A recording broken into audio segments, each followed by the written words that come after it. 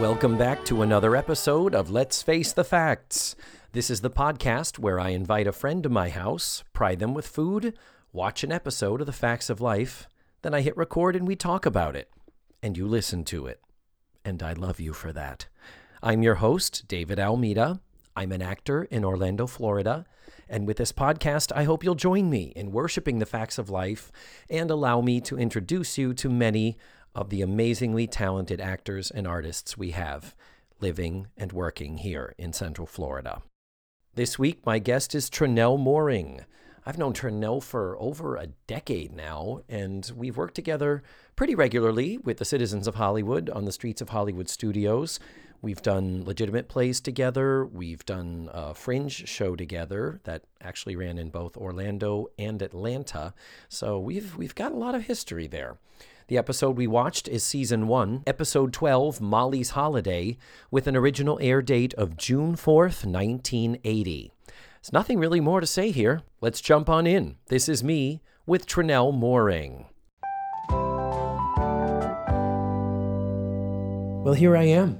I'm sitting with the lovely and talented Tranell Mooring. Oh my goodness, hello. I'm so Cue happy. the applause track, cue the laughter track. She is fabulous and funny.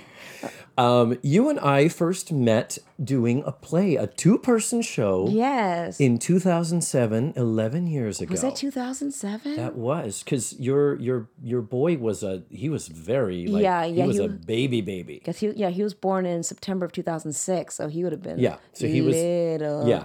I remember you didn't have a kid, you had a baby. I had a baby. He was still fresh. And yeah. it was a great play called Hate Mail. Yeah, like a little parody or offshoot of Love Letters. Mm-hmm. And we never really spoke to each other, in a scene. It was all a series of letters and Post-it notes and stuff like that. Yes. It was such a fun show, and I still like to see someone else remount it. Yeah. Not with us, but I No, just with mean that us. somebody No. else should do it. It's Yeah, a good show. I think with us, yeah. And it was co-written by Bill Corbett, best known as Brain Guy on Mystery Science Theater 3000. Yes. And his writing partner's name was Kira Obeleski. Well done, you. I can't remember who wrote. Yeah, I'll try to give credit where credit's due. I'll put it on the website, on the blog. So, Tranell and I just sat and watched Season 1, Episode 12 of The Facts of Life. Yes. Called Molly's Holiday. And wow, it was, as far as episodes go, this was one of them. Yeah, that thing happened. Well, to tell you the truth, I don't really remember the first season when there was like 11 girls running Yeah. up and down the little dormitory area. I remember when it was just Blair, Joe, Tootie, and Natalie. Mm-hmm. And You are not alone Yeah. in that. Most people, the show, to so many people, the show didn't exist and it didn't catch on until that happened. So this first season, when the first season credit started playing, Tranell, out loud you went, "Oh, it's coming back." slowly, like the headmaster, like, oh, that guy. Yeah. I forgot about that man. It was like a bad fever dream or an acid trip Like, from our I took childhood. NyQuil, woke up, and this is what happened. So before we get into it, I always ask the person just what their relationship to the show is. So you did watch this growing up? I did. You are younger than I am, but there was still an intersection, I believe, in your childhood. You don't have to say how old you are, but...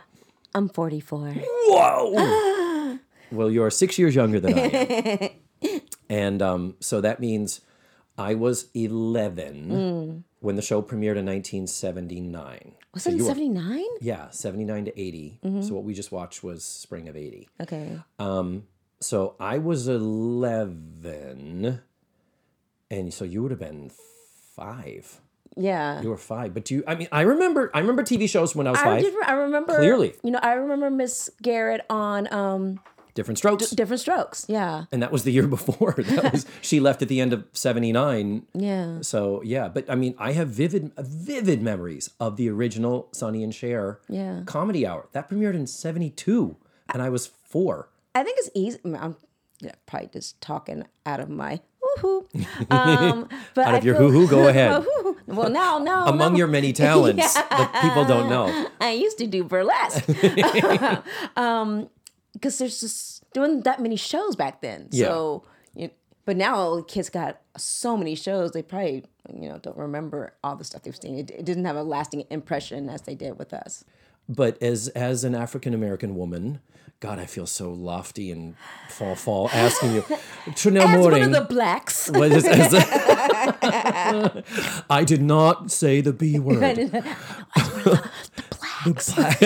Trinell, as my black friend. I love that whisper. The Midwestern. I love the white whisper. And she was my friend, and she was black. Oh, look at that lovely black family down there. Steve Miller, my best friend, is from Iowa. And he has got the perfect, he grew up, he was raised on the whispered word of black. So was there any memories for you as a child? See, I mean, the 70s, there were black people on television in the 70s. Yeah. It wasn't a wasteland. Yeah. But what was particularly a little girl, Yeah.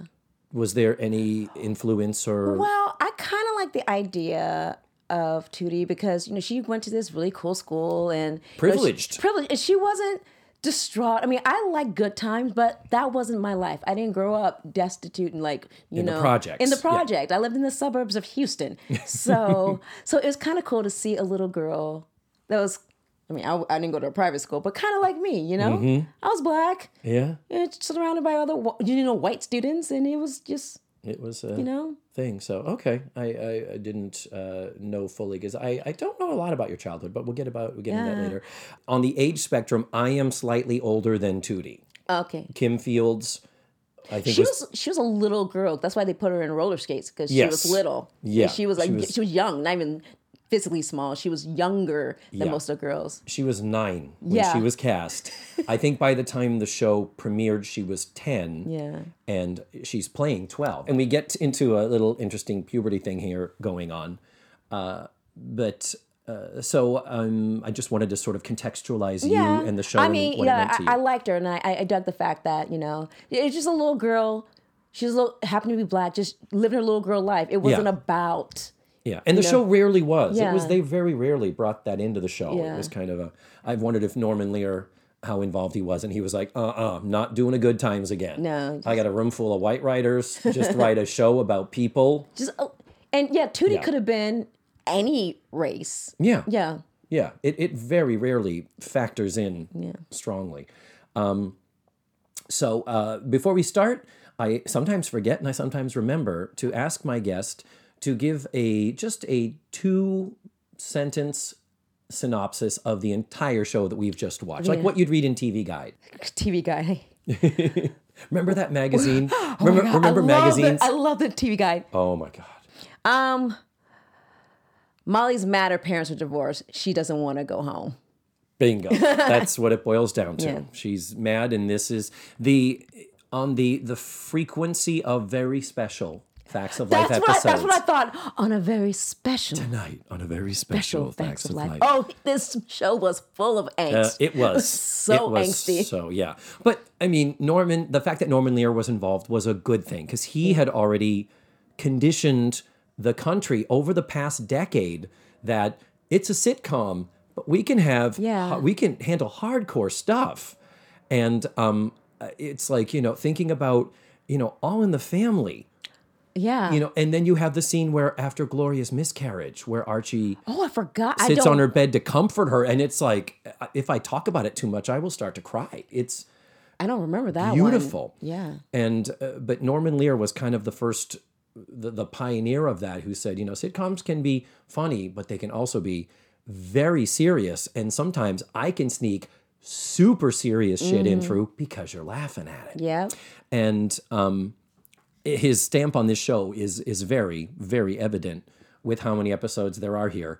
They don't always handle them the best way, like the writing of this episode. Oh, man. It was... In my head, I was like, okay, is it because I'm looking at it through a 2018, almost 2019 sensibility? Or was this kind of... Yeah, it's pretty rough in many, many ways. So let us get into it.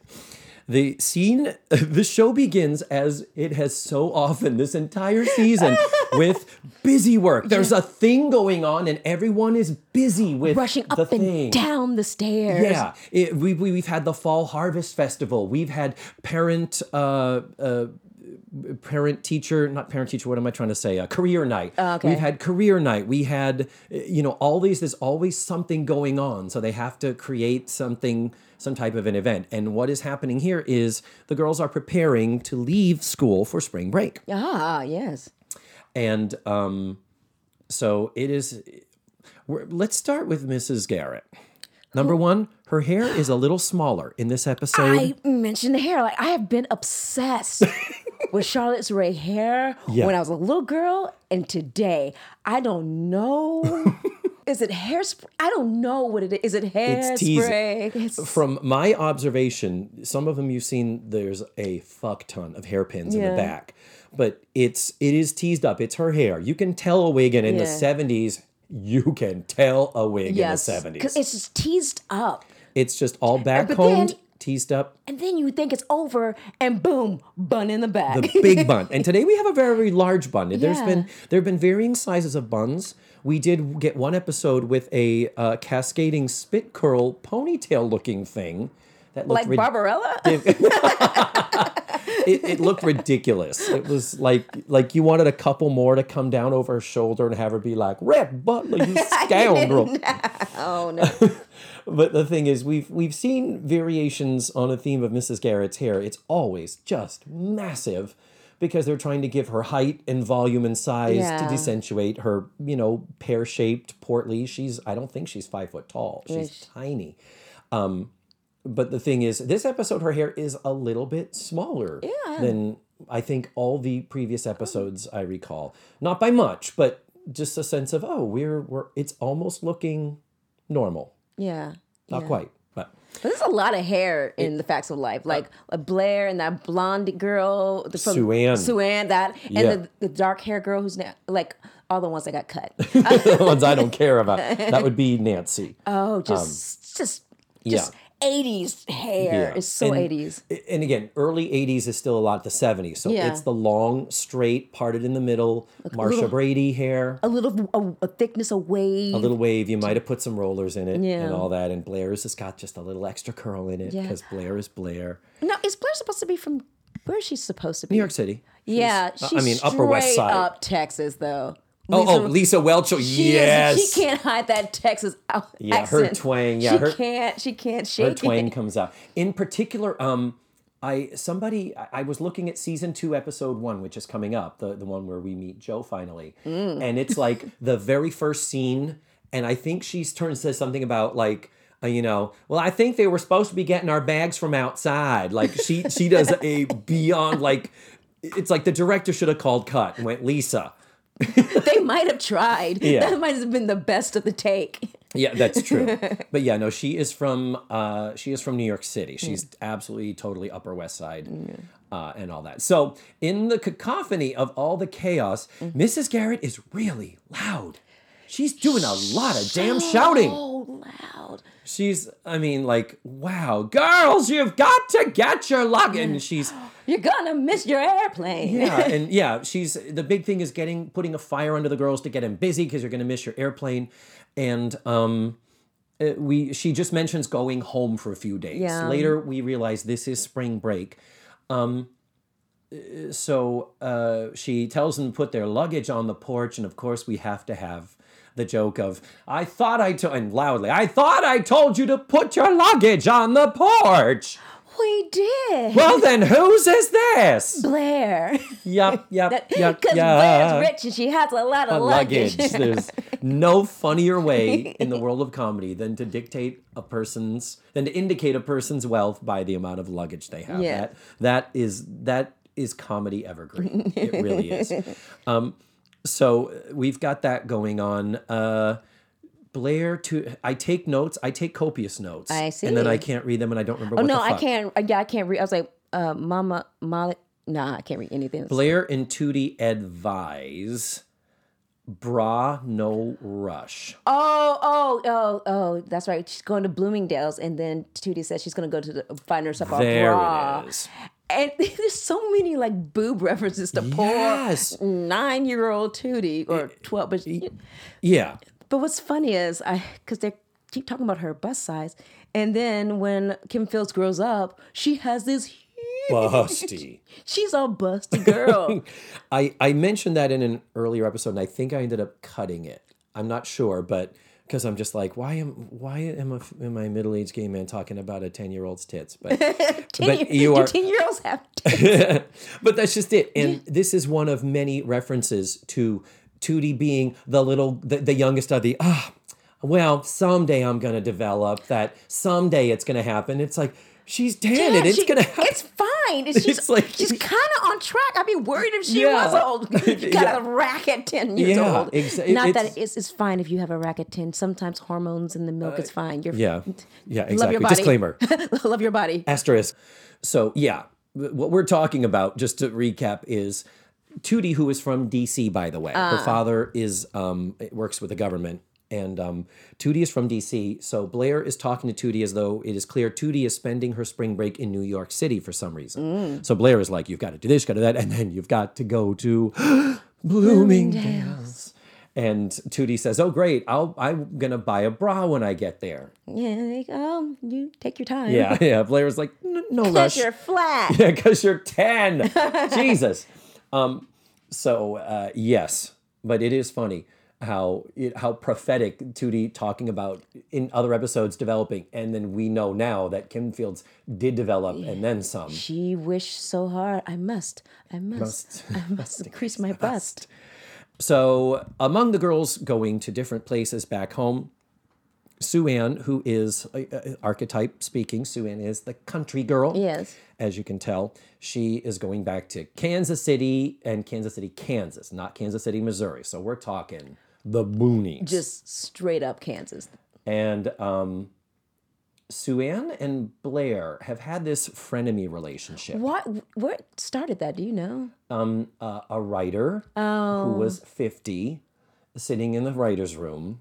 And they have had this frenemy relationship, and it usually succeeds. It usually works as far as they have used them as kind of being, in this, the counterpoint. The idea that Blair, when Mrs. Garrett was considering returning to her husband, Blair was the one going, if there's anything wrong, do not take him back. And Sue-Ann is the one going, oh, but true love can overcome anything. Yeah. So we've used them dramatically as sort of the angel and devil on the shoulder in various circumstances. And in this is no different as far as down the road. We'll get to it. But for now, we've got their relationship, and it's Sue-Ann says, Blair says, oh, you're going back to Kansas City, Kansas. Excuse me while I barf or something. And then Sue-Ann retorts with, yeah, well, you know what you can do with New York. Cut to reaction shot of Blair and crickets chirping. Nah, it's not working. Like, I know they had the applaud or the ooh sign, and then the audience still didn't even want to, no. Yeah, you see, I've had debates with various people who talk about the soundtrack of the show. I'm sorry, about the laugh track of the show. It's off. And, well, I really don't think they used one. I'm not saying I am right and that I know anything. I'm saying by my observation, I don't think they did, because there are enough moments like this where if there was ever a moment to sweeten it, we even had a vaudevillian reaction shot from Blair of, ooh, she got my goat by saying that. Yeah, there was nothing. There was no ooh or a clap. Cricket. It's like they got the basic laugh track plan. Why the fuck weren't they? Somebody got fired because they're not using it. They don't know how to do their job. They were like, the laugh track's not working. Fire those 4 girls. You wouldn't bring in the laughs and the oohs. Yeah, bring in the lesbian. So then the phone rings and Mrs. Garrett answers it, and it is Dr. Parker. Dr. Parker is Molly's dad. You know what was funny about talking about Molly? Like, Miss Garrett could not read the room. Molly is sulking I- on the Yes. couch the entire time. Yeah. Giving like one syllable answers. Just And- not having it. And Mrs. Garrett is like all the other Flittering girls, get about. up. I have to put a fire under you. You need to be packed. You need to go. I do a bad Mrs. Garrett for everybody. That's all right. That's Feel all free right. to add your own to the plethora. Oh, no, that's You made me choke. don't choke. That I was so don't- funny. I don't know Oh the my Heimlich God, that was maneuver, so if you choke, I'm just gonna have to leave you here. There's the door locked Body, behind. body found with podcast mic in hand. Just- Well, we'll have to print the other mic to see who killed him. So it's Dr. Parker. And that's one good thing the show does throughout is that Natalie's father is Dr. Green. Yeah.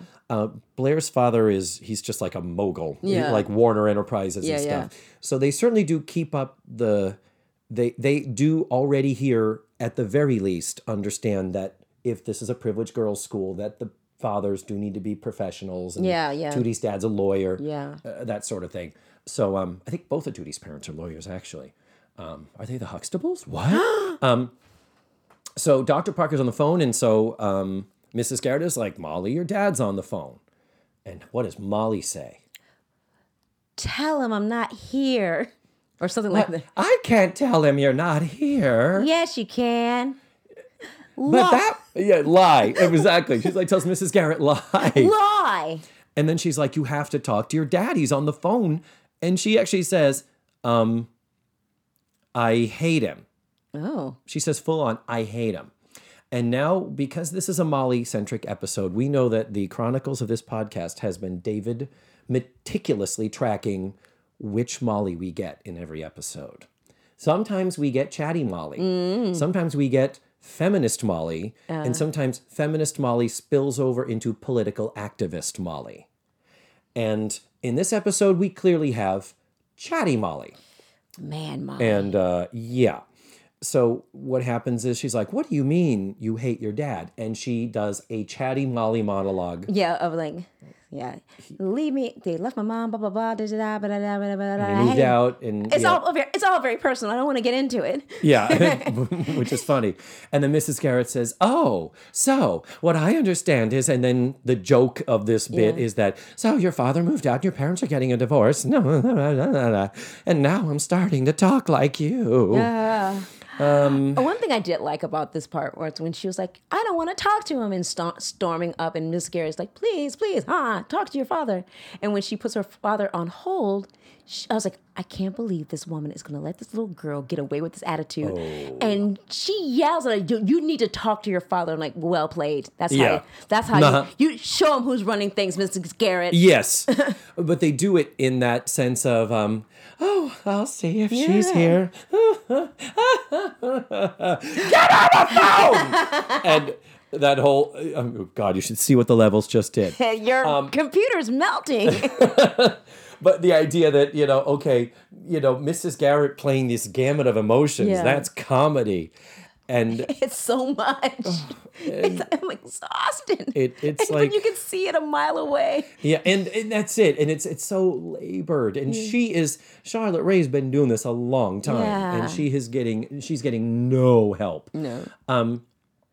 So Mrs. Garrett chases Molly physically around the building to get her to answer the phone, and Molly runs upstairs, and Mrs. Garrett just can't see her way to getting up the stairs. No, she cannot be bothered. This is not happening. So she talks to the dad. The dad says he's at a gas station already in Peekskill. When I heard Peekskill, I just their wave of memories came Oh, back. yeah, because that's where it took place. Yeah. And it's an actual place, and I have no idea what it's like, if there's a school there, or if we don't really get a sense Meth of... capital of the world. Number one in homeless people. Yay! Oh, we do not know. If anyone is actually from Peekskill is ever listening to this, I would love to have a conversation with you to find out what Peekskill is like. How's your meth? Yeah.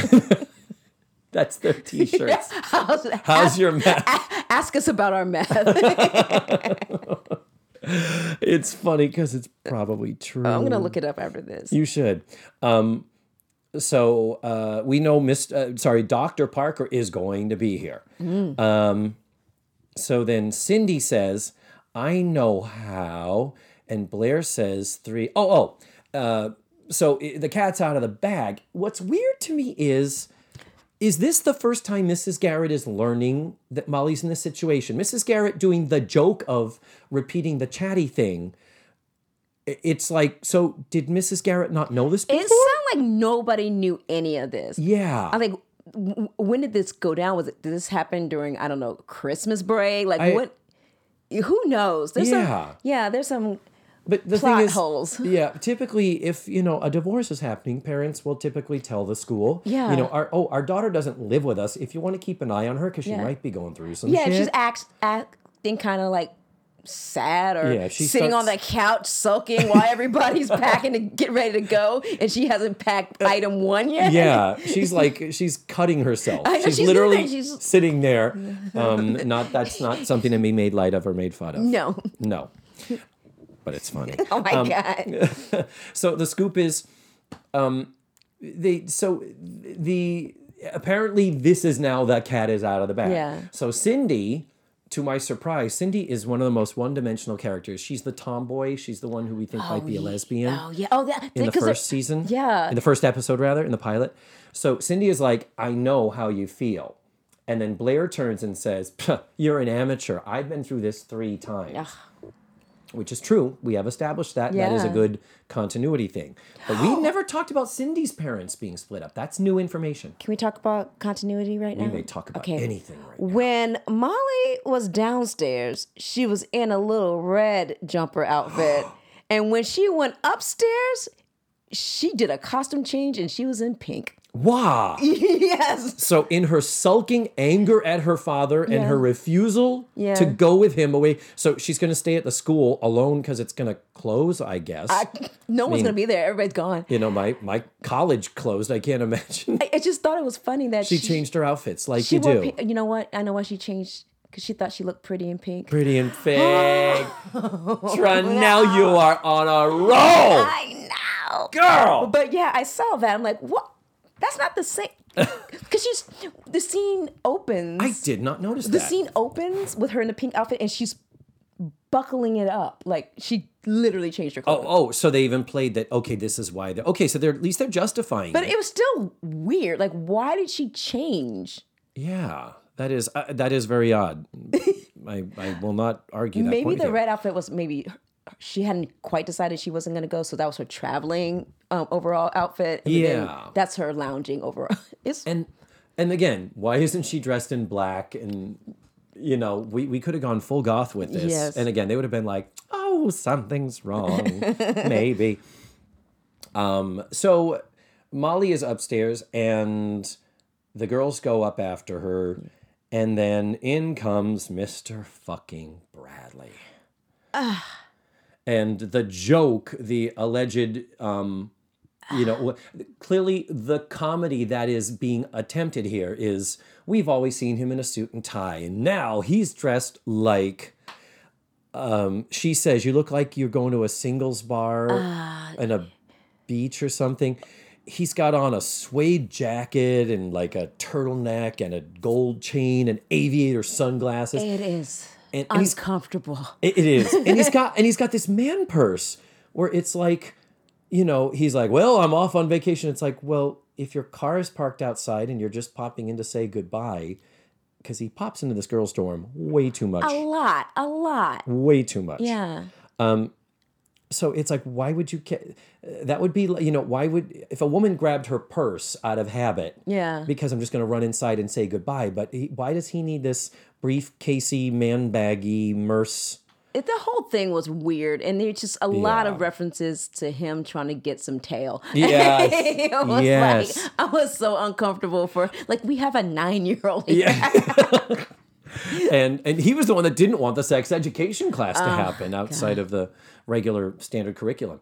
And we used to have a love interest for him in Miss Mahoney, but she was let go after 5 episodes. The woman with the poodle perm. And it's like one of those like, oh, gee, should we have not gotten rid of Miss Mahoney? And it's like, no, you should have also gotten rid of Mr. Bradley. Yeah, which they yeah. figure out eventually. because he just adds nothing. Just but for the creep factor. Yeah. He talks about going to Club Med. He's going to Hawaii on his vacation. Well, we must make a lot of nice little salary on our... And this is his first year. It's like, wow. Yeah, he's going to Hawaii alone, right? Alone to like a Club Med where he's planning on finding some, I think the idea is getting away from the teenage little girls, and there's going to be some adult women there, is the way he puts it, which is good because he spends too much fucking time. So much time with those little girls. In the bedroom.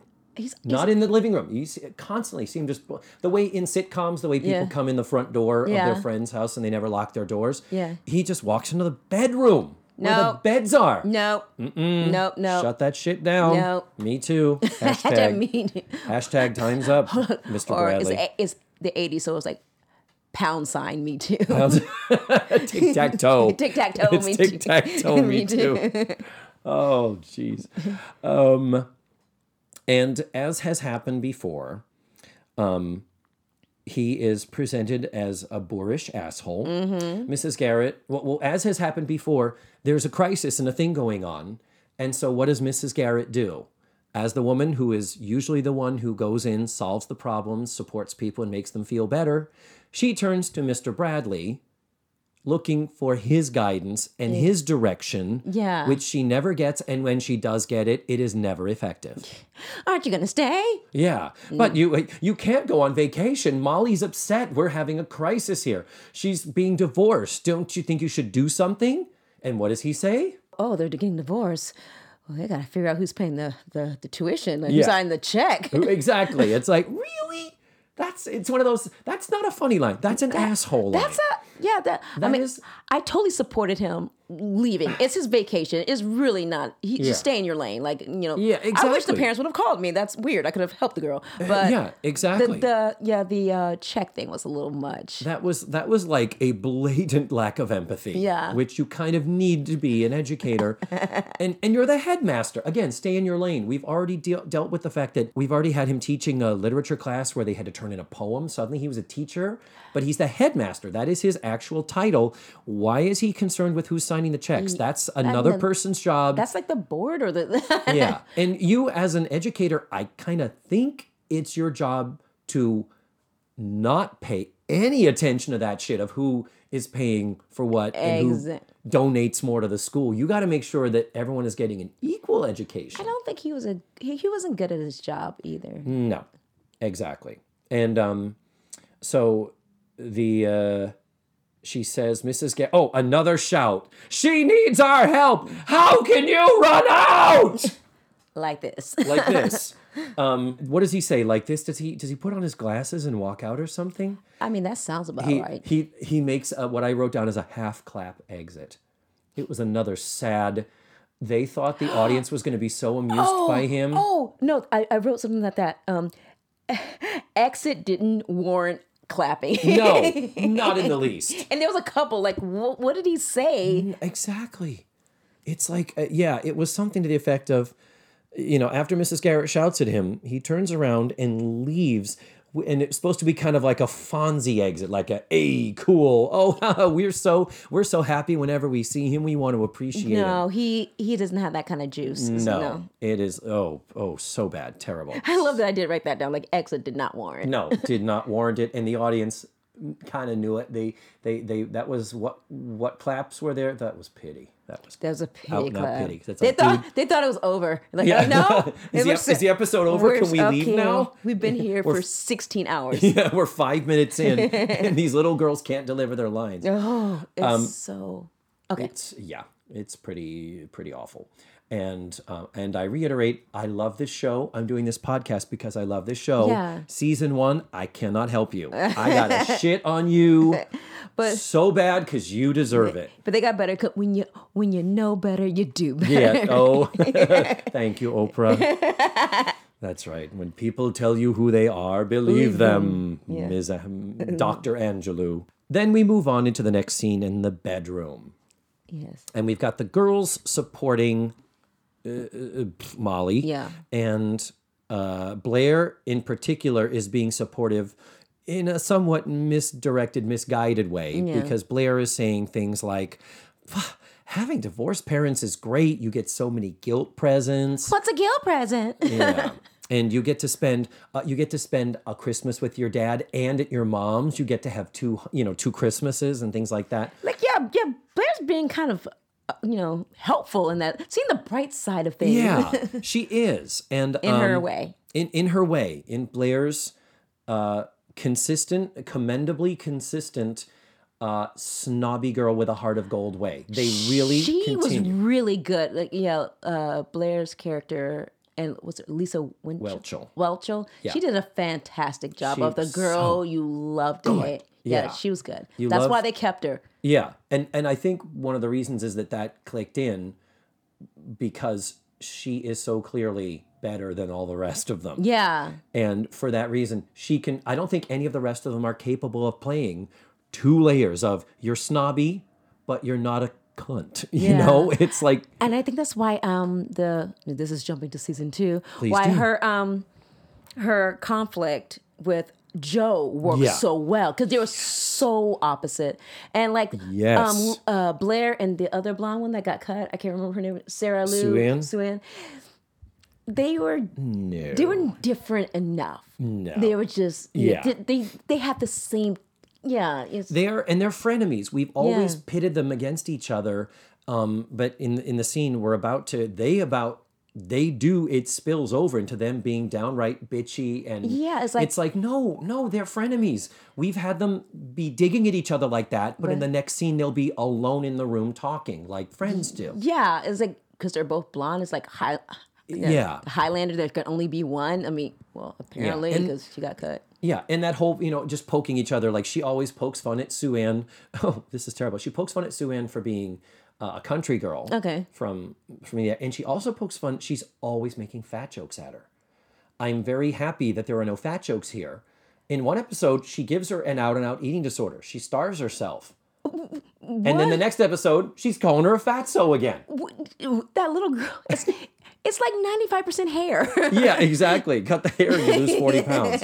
But they're the same size. Yeah, It's like exactly. there's nothing... Blair might be a teensy bigger. Yeah, and we know Blair has bigger days to come. We know... Oh my God. We know that's a fact of the facts of life. But their argument does get very heated and does spill over to the point of no, stop, no, that's not your relationship. Yeah, and why add that to what's this Yeah. particular episode is.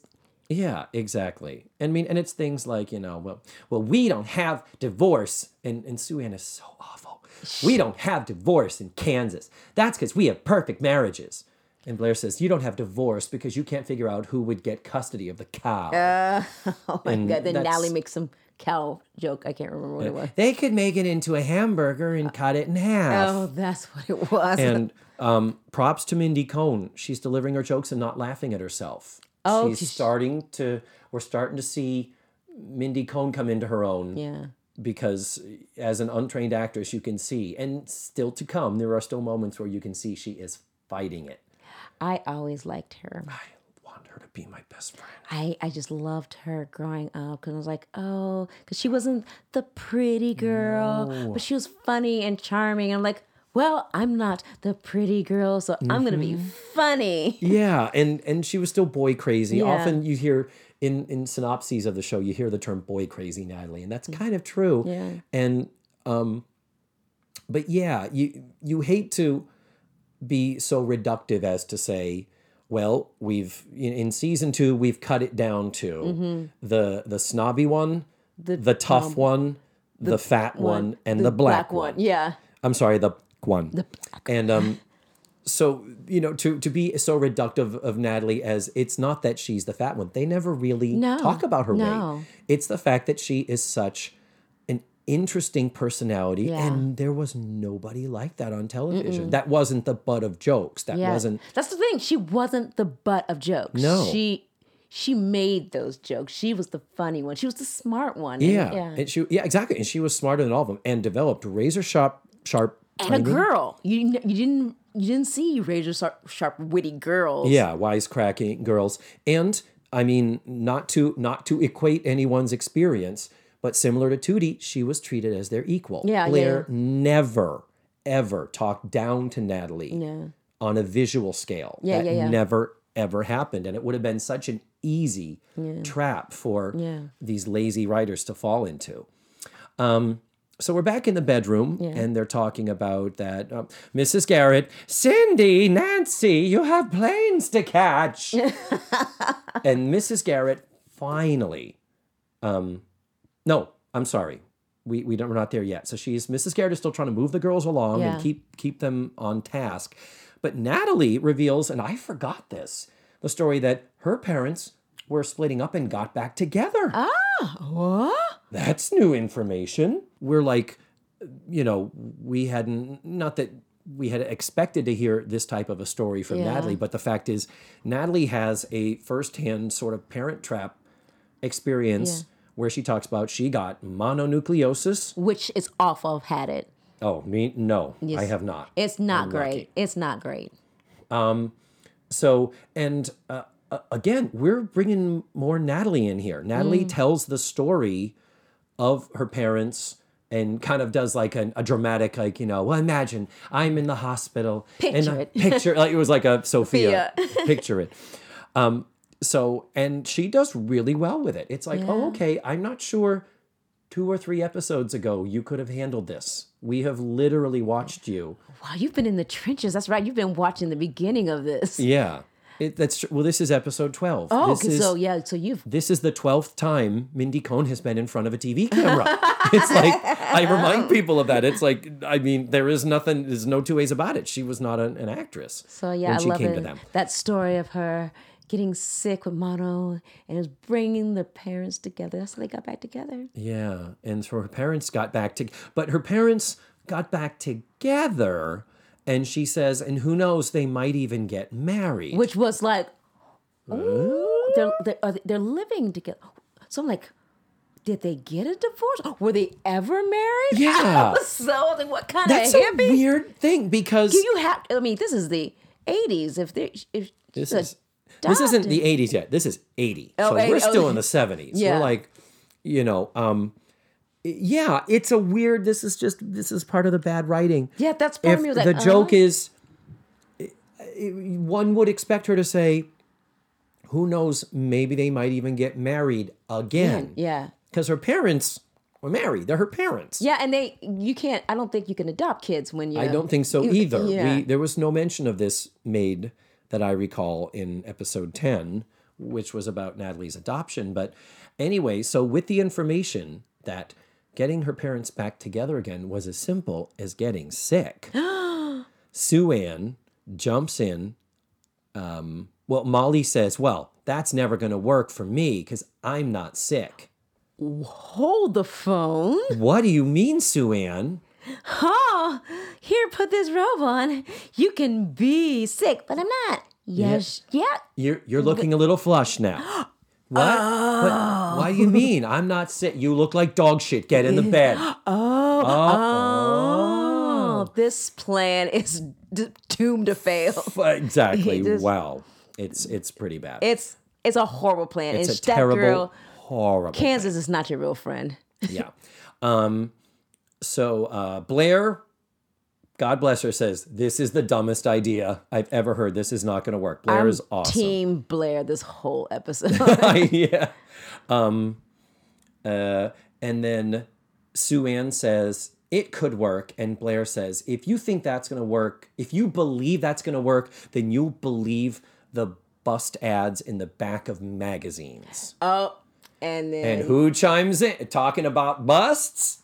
Tootie. Oh. Yeah. What do you mean they don't work? Or what do you mean? Like, clearly revealing that she does subscribe to the theories. They do work, Tootie. It's going to take 2 to 3 years for it to kick in. Yeah, it does. Then we move on back into the living room, and they're telling Mrs. Garrett about this horrible plan. And the way they do it is they say, she did a snow job. I do recall that term. Do people still say snow job? I don't think they still say it. I know the term. It sounded odd coming out of a tween's mouth. I remember the term. And it didn't feel right. It didn't seem like it. There are several middle-aged writers voices that are heard coming out of little girls. A scam, a snow job, I tell you. That was a real humdinger of a hootenanny. Bunch of grifters here. Oh my God, that's awesome. So I remember the term snow job coming out of a teacher who was very, very elderly. Exactly. So I think that's what's going on here. Anyway, Blair and Sue Ann go back at it again, but they're friends now. It doesn't come to fisticuffs, which is another old person term. So Mrs. Garrett is like, well, wait a minute. So you've called your mother and you've told her you're sick and she's on her way. Does she know that your father is here already? No. Or that your father's coming? He's not even there yet. We haven't even gotten to Mr. Parker arriving. Well, Dr. Parker. She knew, the mom would know that Dr. Parker was going to come because it's his weekend. So would she? Because I subscribed that the show did not take that into account. The idea that I wrote a note here. I have a note somewhere here, but the gist of the note is that, so wait a minute. She calls mom and says, hi, Mom, I'm sick. I need you to come and get me. I need you to come see me. I think it was it didn't make any sense. But the mother would, of course, be like, okay, well, it's spring break and I hadn't planned to see you. And so your dad. Of course she would be going with her dad. Of course she knew her dad would be somehow involved. Or, you're so fucking sick, you got to call me there? I'm going to call your dad and let him know. Oh, yeah. Or have you called your father? Exactly. Like, both of them should have talked to each other. Yeah. Well, there were no cell phones, so if you're on the road, then... So people didn't talk. People don't know how to talk to each other. I guess, if he was on the road, then the mom couldn't have called her dad because there's no cell phones and there was no way for... Right, but she could have asked, or she could have left a message with his answering service. Something. Or his secretary at his... No, his secretary at his orthodontist office is his girlfriend, we find. Oh, my God. His receptionist.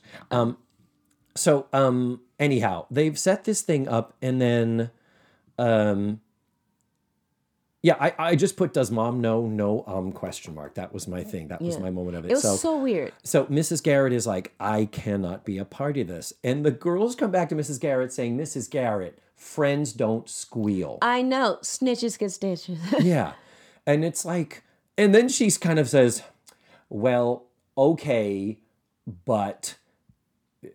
I think it's like, there's nothing she could do to stop the mom from coming, but I'm not going to do this whole you're sick thing. I'm not going to be a party to that. Yeah, she did. Mrs. Garrett did draw a line. Yeah. But it was not an appropriate line. The appropriate line is, friends don't squeal. I'm not your fucking friend. I'm not your friend. I don't know why you think that. Yeah, why do you think so? I'm friendly towards you, but I'm your authority figure. Yeah. I am...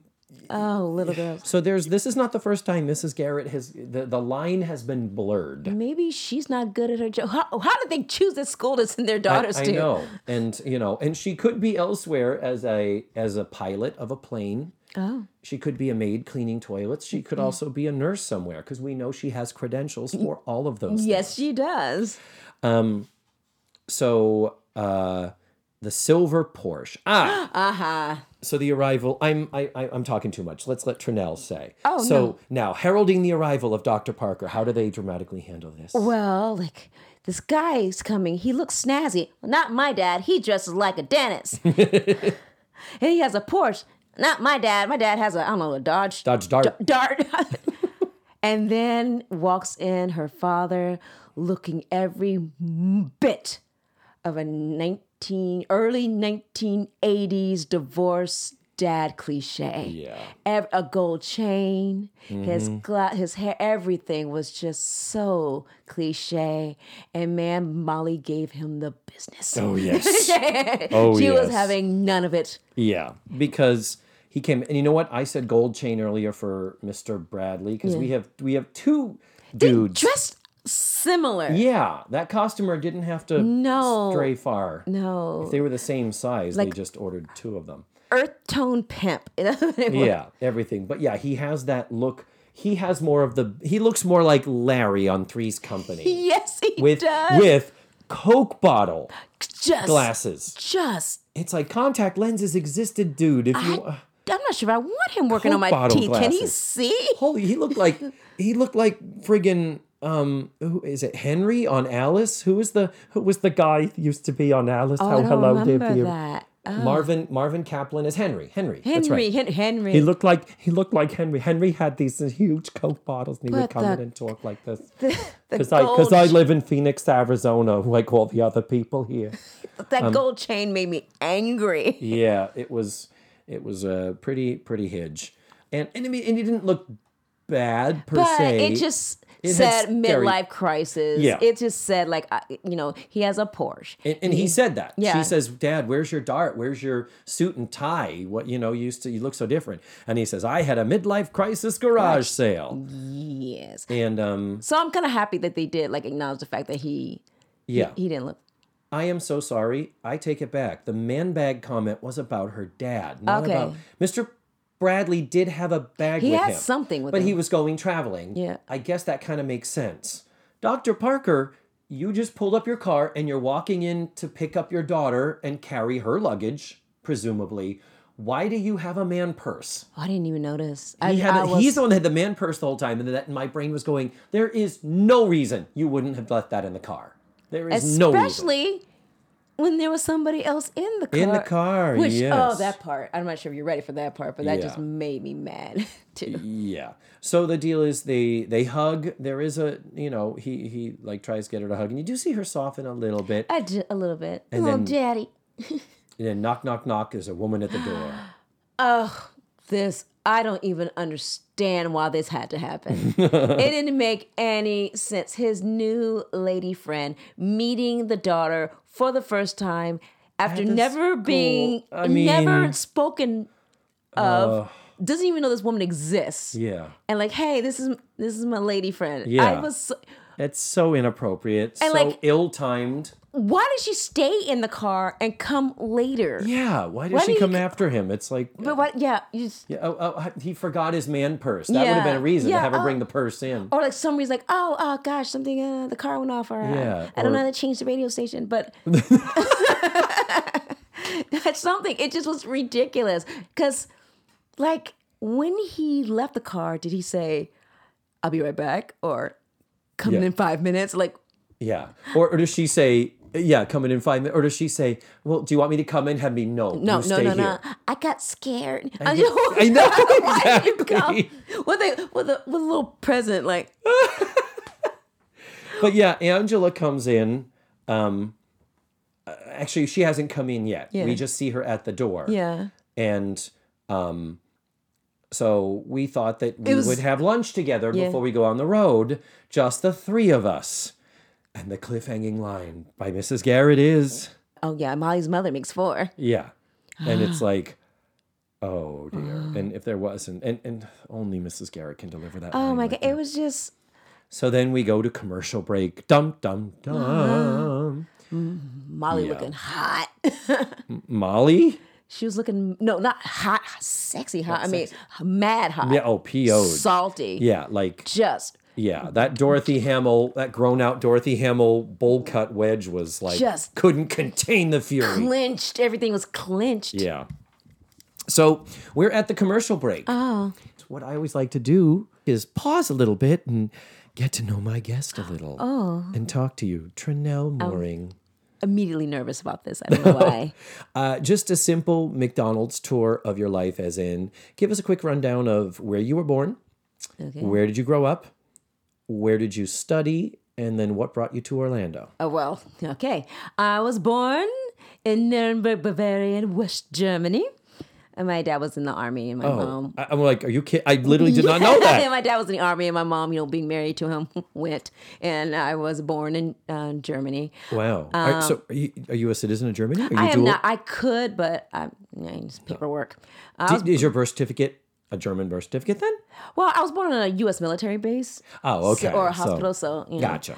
So we were there for 2 years, and then we moved to Houston, where my mom's from Texas. So, she grew up in a small town in Texas, and once they get of age, they just move out that little podunk town, and they all moved to Houston.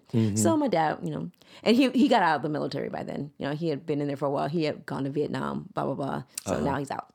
So I was in Houston until I was about 11 or 12, 10 or 11. And then my dad's job brought us to Orlando. He worked for Tandy. He's a computer guy. Tandy. Tandy. I remember Tandy He worked for computers. Tandy. And then so I pretty much grew up in Orlando. I went to University of Florida. And then after I graduated there, I got a degree in advertising, but I wanted to do acting. And I went to Stella Adler Conservatory of Acting in New York City. It was when I went, that's what it was called. I think the name has since changed, like School of Acting. DeVry. It was a 2-year program, and now I think it might be 3 years. And then graduated that in 2000, stayed another year, and then moved back to Orlando. Mm-hmm. And you are one of the many, many people I've had on who are the people in the trenches, working the work, doing it, the hustle. You've been an equity actress since I've known you, haven't you? When did you go equity? Maybe 2011, because I okay, maybe you're right. I do remember that. Yeah. We were both non-ec when we did Hate Mail. I started Disney in 2006, and I didn't take my card mainly because I knew like as long as I was working at Disney, I could always take my card whenever. Yeah. So I wanted to, and I wasn't sure if I was going to be traveling during theater. And then when I started having a baby. Yeah. So when I started traveling, surprise. When I started traveling a little more, doing different shows around the state, I decided to take my equity card. Yeah. You are at Disney, where we work together in a lot of places, don't we? Yeah. You are at Disney, where you have been under contract. I was under contract like 2 separate occasions. But you've mostly been a substitute, but frequently working. I actually like being a sub. Yeah. It's stressful, but I like it. Yeah, the times that I've not been I'm currently under contract, and I have been the last couple of years. But yeah, the times when I've not, if you have enough roles between Disney, Universal, and other places like I work at Sleuths. We know people who work at Titanic. You work for the Orange County History Center, do you not? I do. I play 2 famous Black Floridians. One, Zornia Hurston, and another one, Bessie Coleman. Mm-hmm. So yeah, fun little gig. Yeah. So yeah. And, so as I've said, actors in Central Florida need to keep their employment portfolios diversified. Yeah. You need to keep a lot of roles in a lot of different places. And you're one of the best examples as far as floating between the established gigs, but then you also will head off to St. Petersburg and do a play at Free Fall. Yeah. Or you'll do a show at Mad Cow. For any actor under contract who may lose their contract at a theme park, I wish for them the life that you have, the career you have. I've had little tiny doses of it, but the good news and the bad news of it is I always get sucked back into a contract at a theme park, and that's the last thing you will ever hear me complain about. Boo-hoo, sad me, I can't do a show at the Winter Garden Theater in Winter Garden.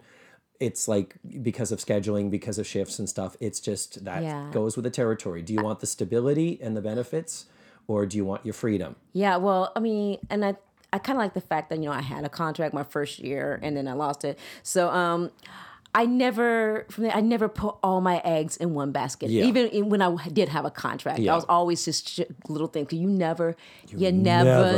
You never know. And you never know.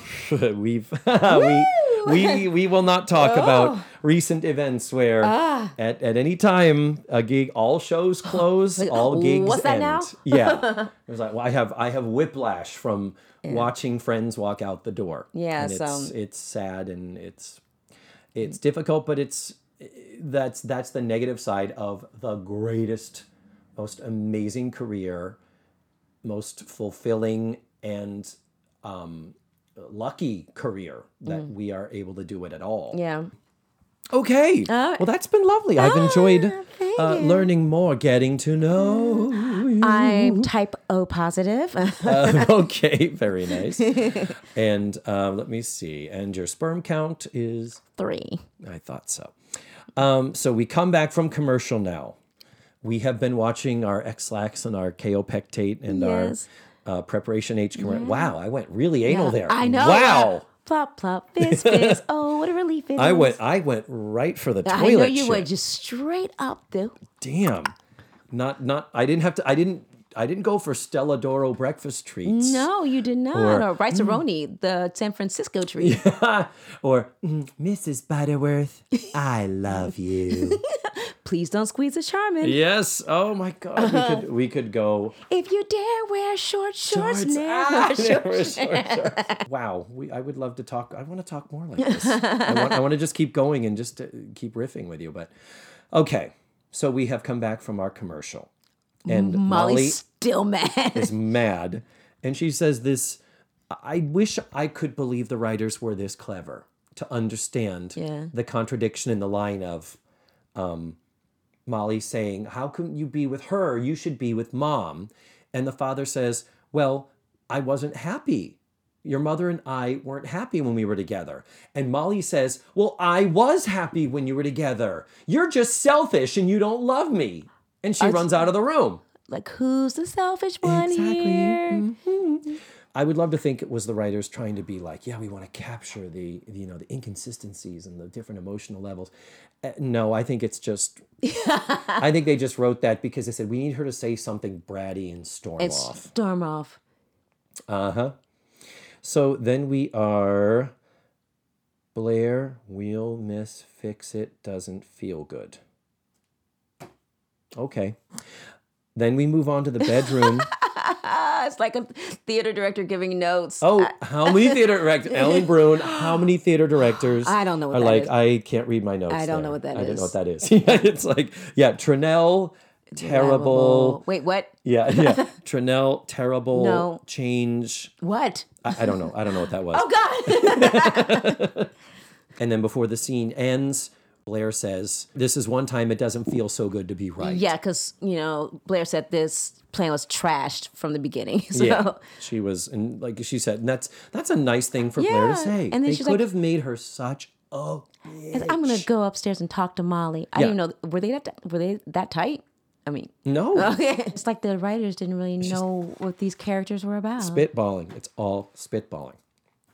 Anyhow, then we go up to the bedroom, and Molly is lamenting her situation. She's singing the blues. With a ukulele. They're singing the blues as well as a little white girl can. Like somebody played Annie. Actually, I don't think she ever played Annie. I think she was an orphan in the LA cast. Oh, so. If I'm remembering my research correctly, I thought she had played Annie, but she's no Sarah Jessica Parker. No. Nuh-uh. But she was in the LA cast, so she clearly sings. She's got a good voice. Yeah, she did. A little girl voice, Yeah. but it's a good voice. I have a little issue Okay. with Molly's ukulele playing. I realize she is a young girl. Yeah. We have seen her do this in an earlier episode, and it is very, very clear she doesn't play. It's not a skill that she showed up with that they said, oh, let's utilize that. It's not. She is just strumming. Yeah. And the sad thing is, a ukulele is the easiest. It's not hard. You can hold one string on one fret. You could even put a damn piece of gum on it to hold it there. And you've got a get C. a C major chord. You can get a C major chord. And it's so clear she doesn't sing because she strums this awful whatever it is and then sings her thing about, singing the blues, and she never strums it again. She got herself a pitch. Yeah, got she a just chord. went brim and doesn't strum, boy, am I disgusted. Strum, I've got a strum to sing the strum blues. No. It's like that's how you would, if you played the instrument, you do it. Yeah. So I don't know why, because we needed more dimensions of Molly. We have political activist, we have feminist, we have chatty. Let's have her also be the ukulele playing Like- song and dance girl. Like Coachella. So, so that's problematic. Her singing is fine. She's and fine. the audience applauds like they do anytime anyone does something remotely Yeah. not sitting down. Anything that remotely shows talent. 'Cause Yes. it's in short supply here. So we have Blair and Mrs. Garrett. And what we've got here is we finally have Mrs. Garrett doing what she does best in nurturing, low voice, soft talking mother mode. And she basically says, was it really that much better before when your parents were together? Well, they would Yeah, they would fight. Yeah. Well, they learn how to fight while in front of me. Yeah, they'd argue in front of me. Blair points out, oh, I know that. The arguing while they smile. Yeah. So, Blair is there to still add support from her experience. Yeah. And then at one point, Molly says, it's better than nothing. Is it? And then they say, is it? And then she said, yeah. And they would, but it was going to get better. Well, they would get better if they loved me enough. Oh. And God bless her. The final blow of the episode that makes it all right is Blair. Yeah, she really, got all deep and personal. And is that when she was talking about how, she's had a father and 2 stepfathers, and they've never fought and loved her the way that she saw that little Molly's dad. Yeah. And I'm like, dang, Molly's dad didn't even do much. Yeah. But they did share a nice hug. She points out, I saw the way your dad hugged you and the way he talked to you. And that's also sad. Dang, you can't get a hug from your dad? Yeah, exactly. But Blair, the line, I wrote it down here, is Blair says, I don't envy anyone. But watching you hug your dad, I came pretty close. That got me in the soft parts of my heart. That touched me in my feelings place. Yes. I was like, wow, I think, that is probably the most effective line of all 13 of these season 1 episodes. And that's why she made the cut. The Lord of the Flies. She could. And thankfully they had already established that Blair could be this caring and sensitive while also maintaining her status and her vanity. They gave it. She had later. She was a human. She was an actual person they've created. Yeah. Instead of just Yeah. So Facts of Life season 1, you got one great big point in the plus column. That's good. With this line, and then to break this beautiful moment, we have to have the comedy, and Sue Ann comes back in. Okay, so here's what I'm going to say. When your mother gets here, we're going to tell him that the father's girlfriend is actually my sister. No, girl. And No, girl. No, just shut it down. Yeah, just shut it we down. fixed it already. Yeah, we didn't need you. Matter of fact, we don't need you. Yeah, the show does not need you. It turns out. Oh no. So Molly says, no, we're not going to do this. We're going to take care of it. We'll deal with it. And then we're back in the living room. Mr. Bradley comes back. Which I thought, I was angry about this. And he tries to pass it off like, well, one of my girls is in pain. I have to come running. And then later he fesses up he missed his plane. Is that what happened? I thought that he came back because his girls were in pain, and he. Yeah. You're right. Yeah. You're right. No. He did. He came back allegedly. Yeah. No, he came back really to take care of the Molly situation. He was willing to miss his plane. Yeah. And then he says, and then they say, it's all taken care of. He's like, I just missed my plane to Hawaii. For this. To come garbage. back to nothing. I was like, that's why you should not have known. Yeah. It's just no. And on this, I was like, nope, go on your vacation. Exactly. And again, why did it take you so long? What the fuck? That was the slowest, that's the longest slow burn take. What the fuck was that? And then, so then Molly fesses up to her dad, and she goes back into chatty Molly when she fesses up about what's going on. Oh, I forgot just how much I love you. Oh, yeah. That's it. Oh, daddy. And then Angela, so she's like, oh my God, so mom can't meet Angela or something like that. And the father's like, no, they know each other. They're friends. Well, they're working on it. Yeah. But he's like, your mother has a friend too, has a friend of her own type of a thing. They have problem with communication in the Parker household. Yeah, we do. We definitely do. Oh my gosh. And, sorry about Angela. The dental hygienist. Really? Yeah. Really? Yeah, that's right. And that's right, hygienist, not receptionist. Yeah, she's the hygienist. She's all up in there with him. Yeah. So Mr. Bradley says that he missed his plane for this. That's the last note I made. How did the episode end? I think with them all jumping in the air with a fist pump. Punch. And then it freezes. I think that's just like the end of the movie My Tutor. So it ends with the last thing that happens is Mr. Bradley says, I missed my plane for this, for nothing. And he had made an earlier reference to being on the beach with a pig and a luau. Wow. And so the hilarious line that ends the entire episode, Mrs. Garrett says, Isn't this better than being on the beach with a pig and a luau?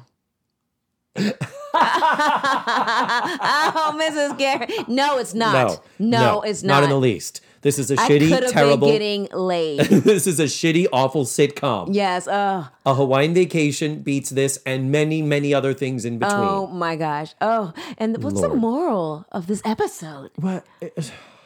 The moral of this... Is there one? Just...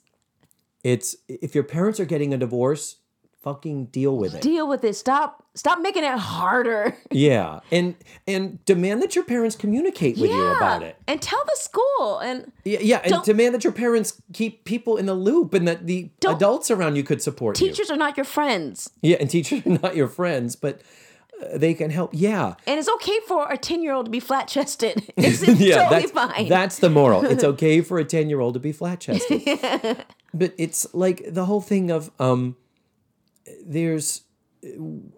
sure you are not a child of divorce as I am not a child of divorce. So we cannot relate. Your parents have been married how long? 45 years. 45 years. Together for like 46. Yeah. My parents had just passed 40, I think, when my mom passed away. And there was that cloak of our marriage is private, our children don't know anything about it. Yeah. And the big wild explosion of divorce after the sexual revolution and all that stuff, kind of blew that open. But people still were slow and still are to some extent slow to... You gotta talk to the kids. Yeah. You don't... My dad used to live with me and now he's just gone. How devastating must that be? I mean the divorce with full on communication is probably devastating for kids. Yeah. But Yeah, the whole sense of... And I imagine the difficult thing is dealing with the kids is that because of the complexities of adult relationships, of adult negotiations within the relationships, that is something children just literally cannot understand. They're incapable of understanding anything beyond black and white. You're together, you're apart. Black and white. Oh, look what I just did. Well, yeah, see, and I think the kids that's going through their parents getting divorced, I think they need constant reassurance that, it's all right. This is not your fault. And if their parents aren't even telling them about the divorce at all. Yeah. And the other very important thing that we've learned over time is that the parents have you've got to find some amicable something to cling to. Yeah. Because if you tell your kid that their other parent is a piece of shit, the kid will automatically take it that I am half of a piece of shit. Yeah. That's just one of those psychological... There are kabillions of studies out there that are it does nobody any good. Unless they are a serious, dangerous, hot mess. Yeah, a drug addict who keeps guns unlocked in the house, then that's different. And even so, we just can't be around. It could be mom. Let's spend less time at daddy's. Okay. Not that the daddy's always the bad It's one. always the daddy's the bad one. Not always the daddy. I know it's not always the daddy's. Well, Trinell, I hope you will come back for a good episode. Maybe we'll have you back for one of the few episodes where black is a thing on the show. Where the black is the thing. But I'm so happy you actually kind of came to me. You had heard about it and you were like, I want to do that. I want to do this. Why are you asking me? So I am. But I had a good time. I was a little nervous that I would just kind of be sitting here Yeah. No, never need to worry because I will always talk and fill in the gaps for hours and hours. Yay! See you on are you still serving food if I come back? Serving. Am I still gonna food? If I did promise you snacks. I like snacks. And I may have transformed the snacks into pizza and Nutter Butters. I can do a lot of pizza. My Nutter Butters. Okay. That is a classic Trinell line from the streets of Hollywood studios. My Nutter Butters. So in honor of that, we have Nutter Butters, and I think we need to go eat them right now. Yes. Okay. I'm eating. Bye. And there it is. Trinell ran out of the room. She didn't open the door. She left a Trinell-shaped cutout hole in my office door. It was like we were in a Roadrunner cartoon. But That is why I love her. I keep saying it. Check out our website, facethefactspod.com. I really mean it. Check it out. Connect to us on social media. Watch for postings. Rate, review, and subscribe. I don't know what else to say. I keep saying it, the same thing over and over.